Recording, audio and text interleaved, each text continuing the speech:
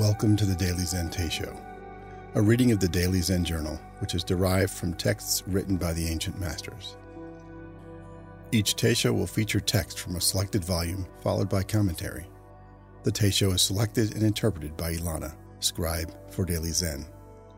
The Teisho for this month is Always Mindful, excerpted from Zen Letters, Teachings of Yuan Wu, translated by J.C. and Thomas Cleary.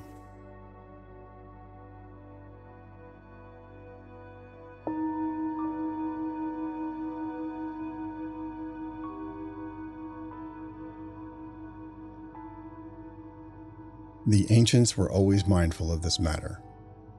Whether deep in the mountain valleys or in the bustling villages and towns, they never turned their back on it for an instant. Whatever scenes or circumstances they encountered, amidst sound and form, in the course of movement and action, they invariably turned around and focused back on their own true selves.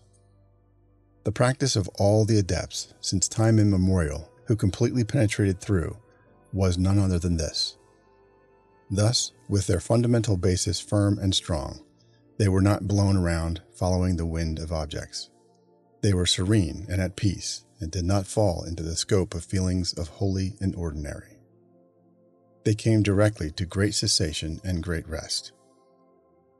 They found the seat and put on the robe. Now you are returning to your home village, able to see as the ancients saw. If you can make it continuous and unbroken, how will it be any different than when you were in the monastery being guided by the abbot and doing your meditation work? If you turn your back on it all, and there is some break in the continuity, then you will lose contact. We are about to part, so remember these words. Another time in the future, don't look back and blame me for not admonishing you. Be undefinable. For students of mystic wisdom, seeing the real nature of things and awakening to the true pattern and treading in the steps of the Buddhas is everyday food and drink. You should realize that on the crown of the heads of the Buddhas and enlightened adepts, there is a wondrous way of changing the bones and transforming your existence. Only then can you get beyond conventional categories and sectarian limits and act like a transcendent person, so that even great Zen masters like Lin Ji and Deshan would have no way to apply their blows and shouts to you. At all times, just remain free and uninvolved. Be undefinable and do not reveal any conspicuous signs of your special attainment. It should be as if you are there among myriad precious goods, locked up securely and deeply hidden in a treasure house. With your face smeared with mud and ashes, join in the work of the common laborers, neither speaking out nor thinking.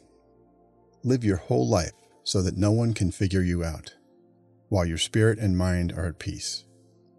Isn't this what it is to be imbued with the way without any contrived or forced actions, a genuinely unconcerned person? Among the enlightened adepts, being able to speak the truth has nothing to do with the tongue, and being able to talk about the Dharma is not a matter of words. Clearly, we know that the words spoken by the ancients were not meant to be passively depended upon. Anything the ancients said was intended only so that people would directly experience the fundamental reality. Thus, the teachings of the sutras are like a finger pointing to the moon, and the sayings of the Zen masters are like a piece of tile used to knock on the door. If you know this, then rest. If your practice is continuous and meticulous, and your application broad and all-pervading, and you do not deviate from this over the years, then you will mature in your ability to handle the teachings, to gather up and to release, and you will be able to see through petty things and cut them off without leaving a trace. Then, when you come to the juncture of death and birth, where all the lines intersect, you won't get mixed up. You will be clear and immovable, and you will be set free as you leave this life behind. This is Deathbed Zen, for the last day of your life. Yuan Wu, 1063 to 1135.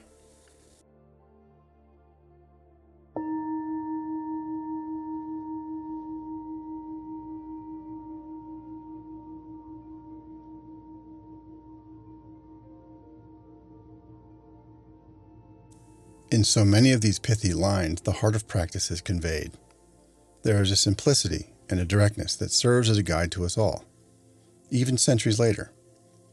Without one reference to the technique of meditation practice, Yuan Wu manages to hand us the keys of practice and show it doesn't matter where you are. Turning the light back inside is always available to us.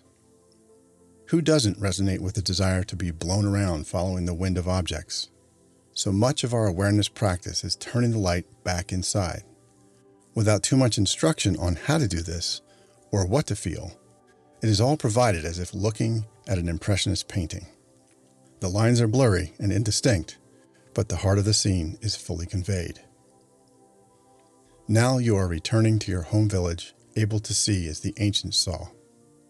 And being undefinable leaves us free from the categories of attainment that the ego so desperately craves.